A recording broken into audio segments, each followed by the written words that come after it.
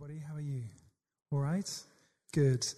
So Mark Isles, who some of you will know, stood up a minute ago and is resplendent in his Star Wars Christmas jumper and basically gave my talk. So that was great.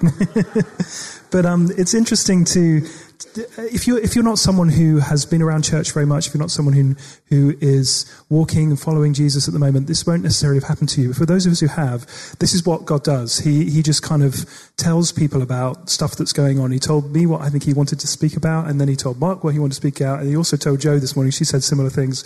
So you're getting kind of more of the same. So by more at Christmas, I didn't necessarily mean more of the same theme, but that's kind of what you're getting. So anyway, that's fine. So let's take a slightly different tack. When people think of more at Christmas, then this is normally the kind of thing that they are talking about. Apologies if you've seen this already, but it's so funny, I'm going to share it again.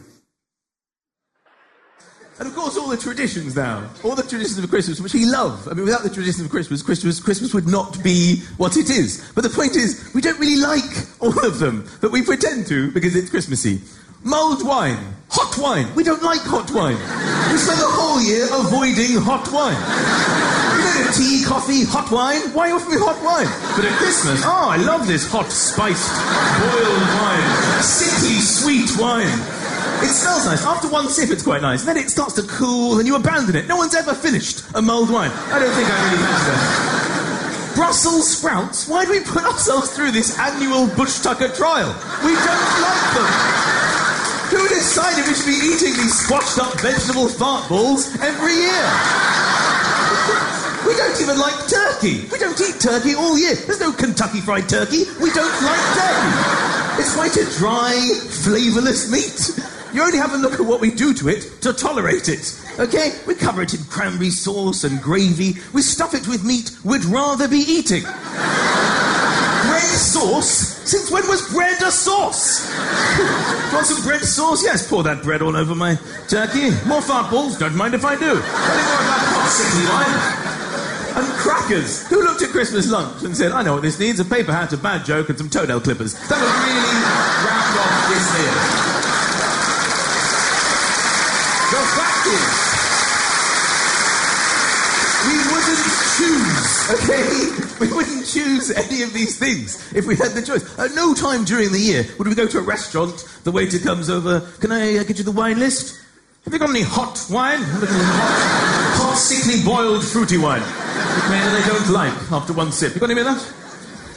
Like any bread for the table? Liquid bread. Have you got liquid bread? Like someone's chewed up a loaf and put it into a jug? I'm going to pour that over my main meal tonight. Chef special is the chicken. Have you got a drier, less flavoursome meat like a turkey? Any side orders? Have you got any fart grenades from Belgium? Is there anything else I can get you? I think a mini sewing kit would round this off quite nicely. Oh, but actually, waiter, half an hour after I've finished, I want everything again in a sandwich. Thank you.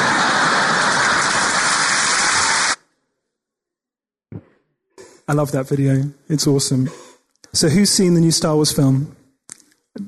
Only like a few of you. I'm very surprised it hasn't been more of you, actually. So we've been. I'm going to come on to that in a minute. We've been talking about more life in the church. We've been talking about more hope. We've been talking about more of Jesus in our lives. We've been talking about how to hear from him more, how to pray for other people, how to see more healing, how to experience more of his presence, how to have more freedom. All of these things we've been talking about all the way through September, October, November, around about then. And we've been talking about that and finding a better way of living. Now, this message is especially important around this time of year. It's especially important at Christmas because often Christmas is a wonderful thing. It's a great celebration for many, many people, and that's fantastic. And we love getting together. We love Christmas. We love giving presents. We love hanging out as a family. We love eating lots of food. You know, all of those kind of Christmas traditions. But also, for some of us, Christmas is really tough. It's a really tough time of year. We especially need more of God, more experience of God at Christmas. Because for some of us, it might be the first Christmas since something. The first Christmas since our spouse passed away. The first Christmas since a parent or a child passed away. The first Christmas since a diagnosis. It can be a really tough time of year for many of us. Or my first Christmas alone. my first Christmas without this or without that. And that's a real thing that I want to acknowledge because that's often where maybe the majority of people are at Christmas. Not everyone experiences Christmas like children do, you know. Not everyone experiences Christmas in a wonderful kind of the kind of way it's meant to be. So the reason this film poster is up here, why do people love Star Wars? For those of you who aren't Star Wars fans, you'll have to humour me for a minute. I'm a massive Star Wars fan. The reason people love Star Wars, and there will be no spoilers in this talk, just so you know, it's because it's a quasi-religious story about hope. That is what Star Wars is about, if you think about it. A couple of references. The very first Star Wars film was called A New Hope, interestingly. The very last line of Rogue One, the most recent Star Wars film before this one, was, what have they brought us? And the answer was, hope. And that was the end of the film. Through the new film, if you haven't seen it yet, this is what's coming, the theme of hope runs right through it. It's all about hope in desperate situations. And that's true of every Star Wars film. People love Star Wars because it is about hope. Okay. Now, we in the church have a very similar story. Maybe not quasi-religious. We have a religious story about hope. That's basically what the message of Christmas, the message of following Jesus, the message of Jesus is. We have a story to tell that transcends all other stories, even Star Wars, because our hope is actually in a person, in the life and the work of Jesus. Okay. Now, at this time of year, funnily enough, and rather ironically, it is especially hard to find Jesus in Christmas. This is one of my favourite Christmas pictures, just because it's so confusing. I'm not quite sure what on earth is going on with this person's theology, but anyway, we have a very difficult kind of cuddly, slightly weird view of Jesus at Christmas sometimes, and that's basically imported from the world and kind of the kind of pagan stuff around Christmas, kind of mixing into what really is Christmas is really about. So let's strip all of that back. Let's look at a not a very Christmassy bit of the Bible, and let's look at how Paul saw Jesus. Paul was for those of you who don't know, was a religious scholar and leader around the same time of Jesus. We think he was born roughly the same time. He was probably roughly the same age as Jesus. Grew up in the same kind of world and the same place as Jesus grew up in. We don't hear anything about him until after Jesus has died in the Bible. And we don't even know if Paul ever met Jesus personally. We think probably not, but we don't know. And we start hearing about him because he rose to prominence as one of the foremost haters of the early Christian movement, the early followers of Jesus. In fact, he tracked people down, beat their doors down, and dragged them off and murdered them. That's what he did to people who followed Jesus, because he was so anti the teachings and the anti this movement that was springing up all around Jerusalem and the surrounding place that he was actively trying to stamp it out.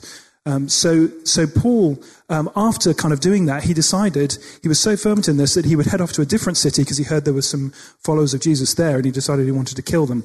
And on the way, he was on this road, which is a road, the road to Damascus. You probably know, even if you don't know much about the Bible, you'll have heard the road to Damascus experience. Well, this is what this comes from.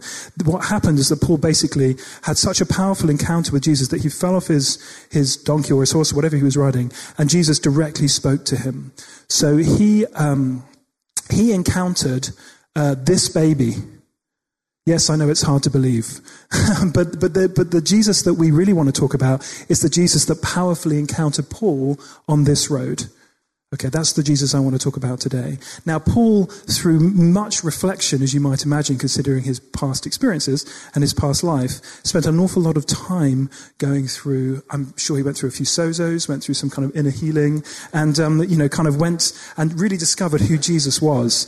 And there's a passage in Colossians, which is a book that he wrote, a letter that he wrote to the church in Colossae, many years later, possibly towards the end of his life, so decades later, that describes to that church what he thought Jesus was like. Okay, so this is a man after many decades of reflection on this experience and also the kind of teachings of Jesus and that all of that to kind of come to a conclusion about who he thought Jesus was. So worth listening to. So Nicole, would you mind very much coming to read that to us? So we're reading from a translation called The Message, which is kind of like a contemporary, as it would have been written, translation of the Bible. So go for it. We look at this sun and we see the God who cannot be seen. We look at this sun and see God's original purpose in everything created. For everything, absolutely everything, above and below, visible and invisible, rank after rank of angels, everything got started in him, and it finds its purpose in him. He was there before any of it came into existence, and he holds it all together right up to this moment. And when it comes to the church, he organises and holds it together like a head does a body. He was supreme in the beginning, and leading the resurrection parade, he is supreme in the end. From beginning to end, he's there, towering far above everything, everyone. So spacious is he, so roomy, that everything of God finds its proper place in him without crowding. Not only that, but all the broken and dislocated pieces of the universe, people and things, animals and atoms, get properly fixed and fit together in vibrant harmonies, all because of his death, his blood that poured out down from the cross. Thanks, Nicole. Wow, that's pretty intense, isn't it? That's hard to understand, yet incredible at the same time.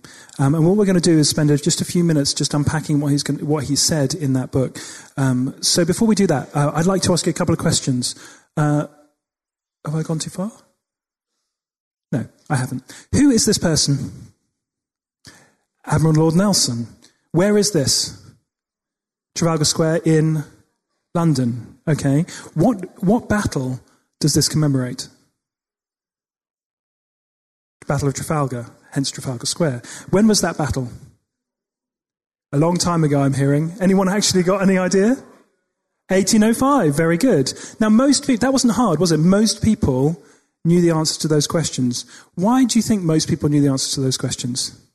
Partly because that statue stands in the middle of Trafalgar Square and you cannot miss it. That's part of the reason. So let's bear that in mind, and let's look at this passage. Now, the original passage that Nicole read to us was written in Greek. It wasn't written in English because it was written a couple of thousand years ago. So this is another translation of it, which is perhaps the translation that Nicole read was maybe paraphrasing slightly, glossing over some of the detail, but to try and make it a bit more intelligible. This passage is a bit harder to read, but is the closest we can get to the text, and it's from the English Standard Version. So what's Paul doing here? Paul has a completely different view of Jesus to the cuddly baby that most people think he is, or the irrelevant historical figure that many other people think he is, or the sky fairy. Sometimes I hear that on the internet, which I think is completely crazy. So Paul is setting out the superiority, the supremacy, the greatness, the excellence, the distinction, the prominence, the predominance, the eminence, the importance, the prestige, the stature, the fame, the renown, and the celebrity of Jesus. That's what he is doing here. Okay, so there are three things about Jesus that Paul is stating in this passage. You might want to whip out on your phone or get the Bible out and actually have a look through these to find these. Paul is stating both Jesus' relationship to the world, Jesus' relationship to us, and his greatest crowning, towering achievement. Okay, so let's have a look at that. So the first bit I want to look at is the beginning. This is what it says in this particular translation. He is the image of the invisible God, the firstborn over all creation. Okay. Now, the word image here is a word in Greek meaning, the word in Greek is selem. Okay. That word could be translated as, he is the statue, icon, or even idol, actually, interestingly, of the invisible God. Jesus is a representation of God. That's what image means in this context. Rather like that statue that I showed you of Trafalgar Square is put there so that we might remember and understand the significance of that moment in our history, and it was significant. The same way God put Jesus on this earth, partly to demonstrate his own significance, worth, and interest in who we are as the human race. So the image, the statue, or even the idol of God. Now, okay, so that's his relationship to God. What's his relationship to the world? He is, sorry, got too far. There we go. Bear with me just a minute. My notes are out of order. That's confusing. There we go. He is the image of the invisible God, the firstborn over all creation. Does that mean that God created him in some way? It's weird, isn't it? The firstborn over all creation. Maybe God created Jesus first. Is that what that means? That's actually what Jehovah's Witnesses believe, this passage says. But we believe that something slightly different, because we have to look at the context of the whole verse. Okay, so you can't just stop at that point and think firstborn, that must mean Jesus was created by God. Because actually, it says here that it's quite clear, by Jesus, all things were created. All things were created by Jesus. That means that in some way he is equivalent to God. In heaven and on earth, visible and invisible, whether thrones or powers or rulers or authorities, all things were created by him. No, he was not created. All things were created by him, and they were created for him. Everything. Now, Paul goes to some length to talk about all of the things, just to make sure that you're not sure what all of the things means, okay? All of the things means things in heaven, and also, so angels, and also things on earth. Visible things and things that are not visible. Thrones, powers, rulers, or authorities. Everything. That means everything, okay? I love the fact that at 3 p.m. on Christmas Day, pretty much every year, our Queen goes on television, and quite a lot of people watch that, and she basically talks about how she follows Jesus. I don't know if you've noticed her Christmas messages, if you watch those. Every year she goes on telly on Christmas Day and talks about who Jesus is and why she follows his teachings. And it seems every year she gets a little bit more explicit about that. I think that's awesome. We kind of take it for granted that our Queen, our Queen's a Christian, but it's completely awesome that she's a Christian and she recognizes this truth, that actually her rule and reign, which is quite important and quite significant, is in submission to who Jesus is. And that's an amazing thing for our head of our country to recognize that truth. Not every country has that heritage and has that privilege of having the head of their country, the head of state, recognize the truth about Jesus. Now, Paul goes on. If you haven't quite got his meaning yet, he keeps saying it again, basically. He is before all things. And in him, all things hold together.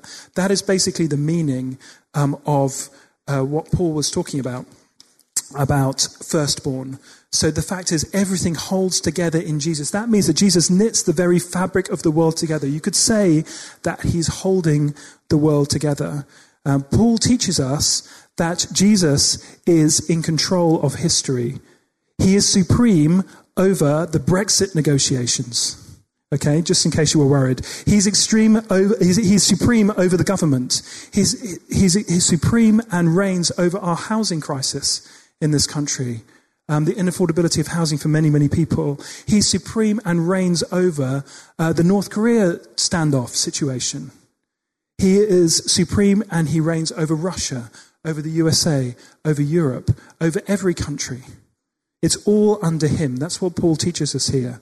He is the greatest phenomenon ever to invade the earth. He is in charge. He is bigger than our biggest problem. Far, far, far bigger than it. So what's his relationship to us? He is the head of the world, but he is also the head of us. He is the head of the body. The church is what he means. Paul means there. He is the head of everything that we do as a church here. Okay, I just want to state that. It's important. Sometimes it's easy to imagine, Jesus is in control of history. That's fine. Too big for us to get our heads around. But he's also in charge of this church.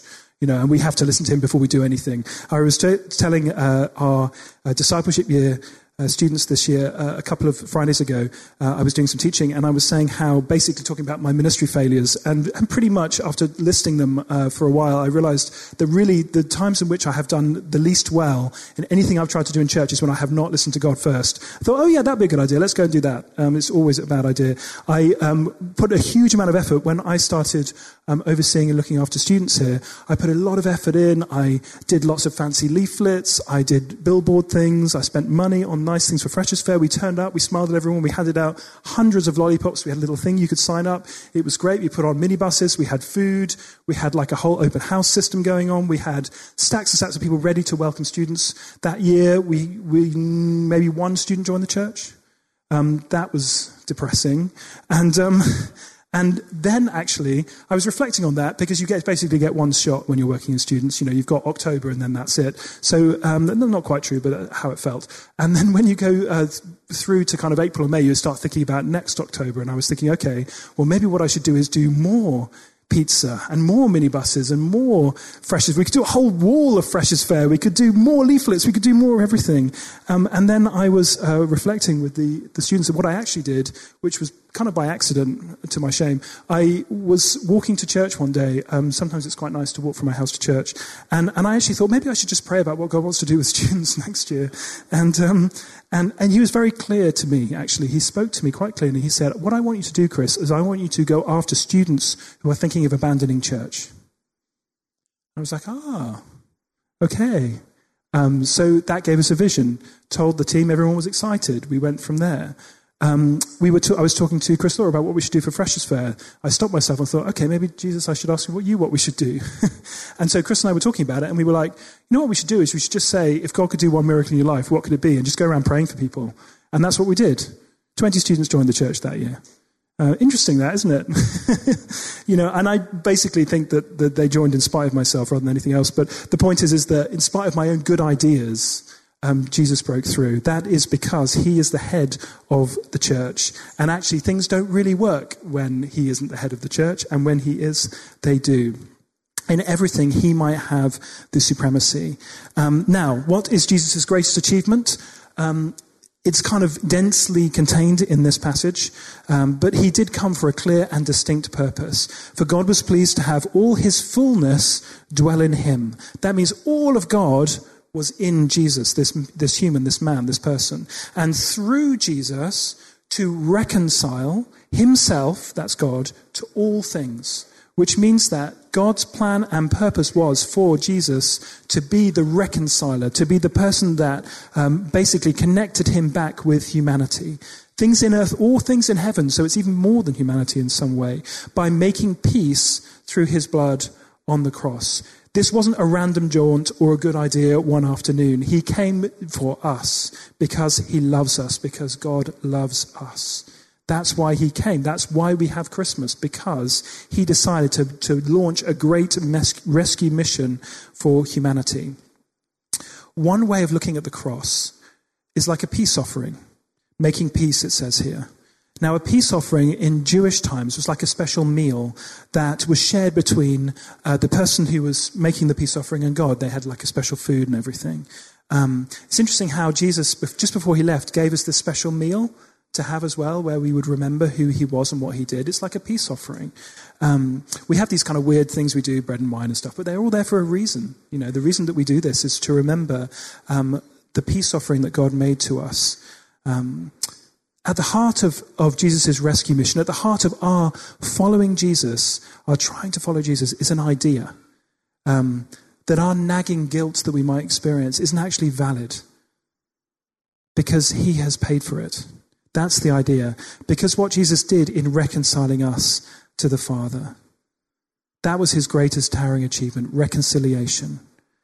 So, Jesus is the head of the world. Jesus is in charge. Jesus is the head of the church. Jesus reconciled and made peace between God and everything else. Now, this Jesus doesn't fit into the world's cozy ideas about Christmas and Easter. Many people have room for the cuddly baby in the manger. Not so many have room for this Jesus in their lives. In fact, I feel like I have to keep making room all the time because there's more and more and more room that I need to make the more I understand about him. So can I challenge you this Christmas? Instead of wondering how we're going to fit church stuff into whatever else we've got planned, let's try and work out how we can fit whatever else we've got planned into Jesus' ideas about Christmas and what that is. And I suggest we'll have a more peaceful, more Christmassy Christmas if we plan now to put him front and center.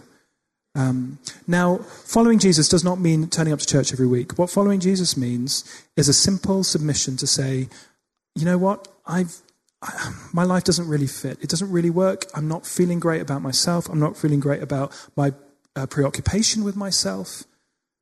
What I need is you. What I need is what you did for me in order to kind of help me feel better about myself, and acknowledge who he is, and say, I just want to try following you. That's pretty much it. That's all you have to do to start with. It's quite easy, really. Now, this is for myself as much as anyone else. This is important, and this is really what Christmas is about. Now, just to finish, I've got a little video which I've shown here before, but it's so awesome I'm going to show it again.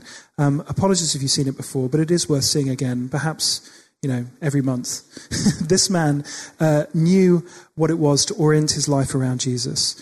And he's a real inspiration to me. His name is S.D. Lockridge. He was a black American Baptist preacher from the South, I think, who died in about 2000. And this is taken from one of his last sermons at the age of 90 odd. He was 90 plus when he gave this sermon. And they put some kind of animation around it as well. The Bible says, my king is the king of the Jews. He's the king of Israel. He's the king of righteousness. He's the king of the ages. He's the king of heaven. He's the king of glory. He's the king of kings. And he's the Lord of lords. That's my king. I wonder, do you know him? My king is a sovereign king. No means of measure can define his limitless love. He's enduringly strong. He's entirely sincere. He's eternally steadfast.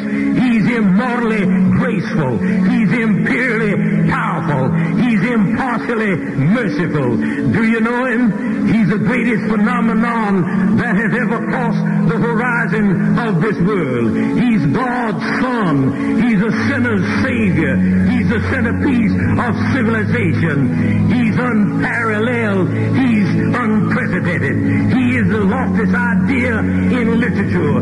He's the highest personality in philosophy. He's the fundamental doctrine of true theology. He's the only one qualified to be an all-sufficient Savior. I wonder if you know him today. He supplies strength for the weak. He's available for the tempted and the tried. He sympathizes and he saves. He strengthens and sustains. He guards and he guides. He heals the sick. He cleanses the lepers. He forgives sinners. He discharges debtors. He delivers the captive. He defends the feeble. He blesses the young. He serves the unfortunate. He regards the aged. He rewards the diligent. And he purifies the meek. I wonder if you know him. He's the key to knowledge. He's the wellspring of wisdom. He's the doorway of deliverance. He's the pathway of peace. He's the roadway of righteousness. He's the highway of holiness. He's the gateway of glory. Do you know him? Well, his life is matchless. His goodness is limitless. His mercy is everlasting. His love never changes. His word is enough. His grace is sufficient. His reign is righteous. And his yoke is easy. And his burden is light. I wish I could describe him to you. He's indescribable. He's incomprehensible. He's invincible. He's irresistible. Well, you can't get him out of your mind. You can't get him off of your head. You can't outlive him, and you can't live without him. Well, the Pharisees couldn't stand him, but they found out they couldn't stop him. Pilate couldn't find any fault in him. Herod couldn't kill him. Death couldn't handle him, and the grave couldn't hold him. Yeah! That's my king. That's my I love that video.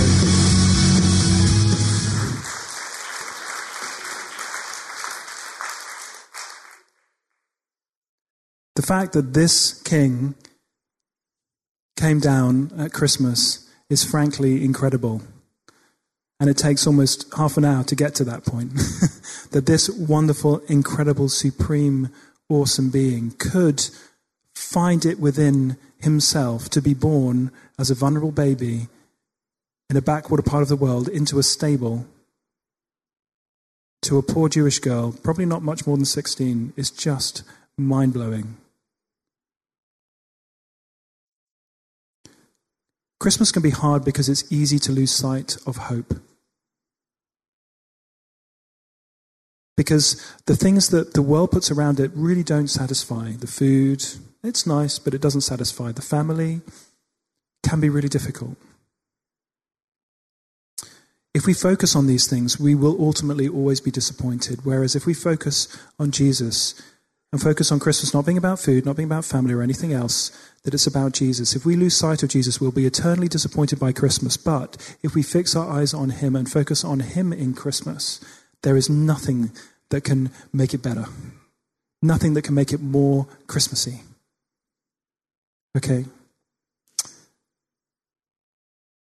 The reason people love Star Wars is because it's about hope. It's a quasi-religious story about hope. We have that hope within us. We have that hope already. We don't need to go to a great story to look for that hope. We have that hope in us. The fact that this baby grew up and then his greatest achievement was to reconcile us to God through his death, through dying on a cross, a whole bunch of cosmic significant stuff going on there, which meant that he reconciles us to God.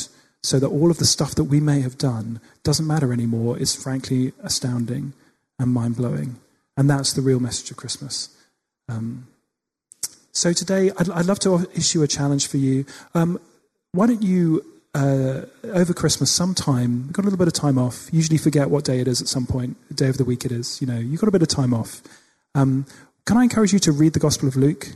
It's got a great bit about Christmas at the beginning, but it's also got some great stories in it. Maybe read it in the Message or a different translation that you haven't read it in. And why don't you just sit down and just read that through? If you've got an hour or maybe two, just read as much of it as you can. And just try and get into the story again. It's so easy to forget the story when we take little snippets. Let's just try and read the whole book through, if we can. Most of us make time for a novel or something over Christmas. Why don't we make that our book that we read? And just to really try and remember this story, and have it permeate into our lives. So today, in terms of response, I just feel like there are some people here for whom Christmas is bad news. This is something that you dread every year, and you have to get through it, and it's going to be okay, but it's really tough. If that's you, I would love to spend some time just praying for you that you could recapture what Christmas really means in your heart. If Christmas is a time of real grief and difficulty for you, my heart just bleeds for you, and I just really want you to experience this love and this peace and this hope for your life, even if you're at the very end of your life, as you see it, there is still more for you. There is still more for you. For those of you who watch something like that and something rises in your heart, like, I'm not really sure this is true, I have doubt, could God really love me? I'd love to pray for you as well. You want to believe, you want to follow, but you're just not sure. I'd love to pray for you too.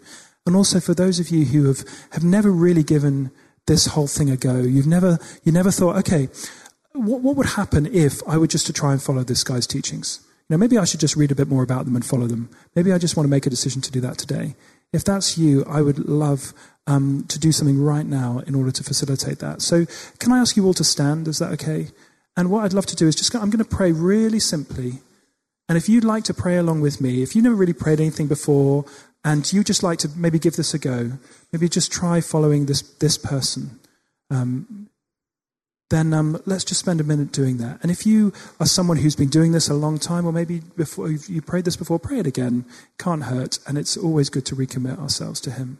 So Jesus, I recognize that I don't have it all together, that my life isn't necessarily the way I would want it.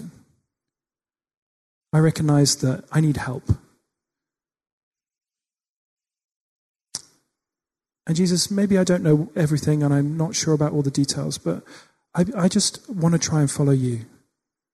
I want to make a decision today just to follow in your footsteps, to follow your teachings, and to find out what you think about life and more about what you've done, what you say you've done for me. I want to follow you, Jesus. And God, I pray you'd come now and you would help me. I can't do this on my own. I need some help. So if you pray that prayer for the first time, I would love to talk to you today. If that's been a significant prayer for you, come and find me. I'd love to hear your story. I'd love to chat to you some more, maybe give you some stuff to help you. Do you want to come back, Ben? That'd be great.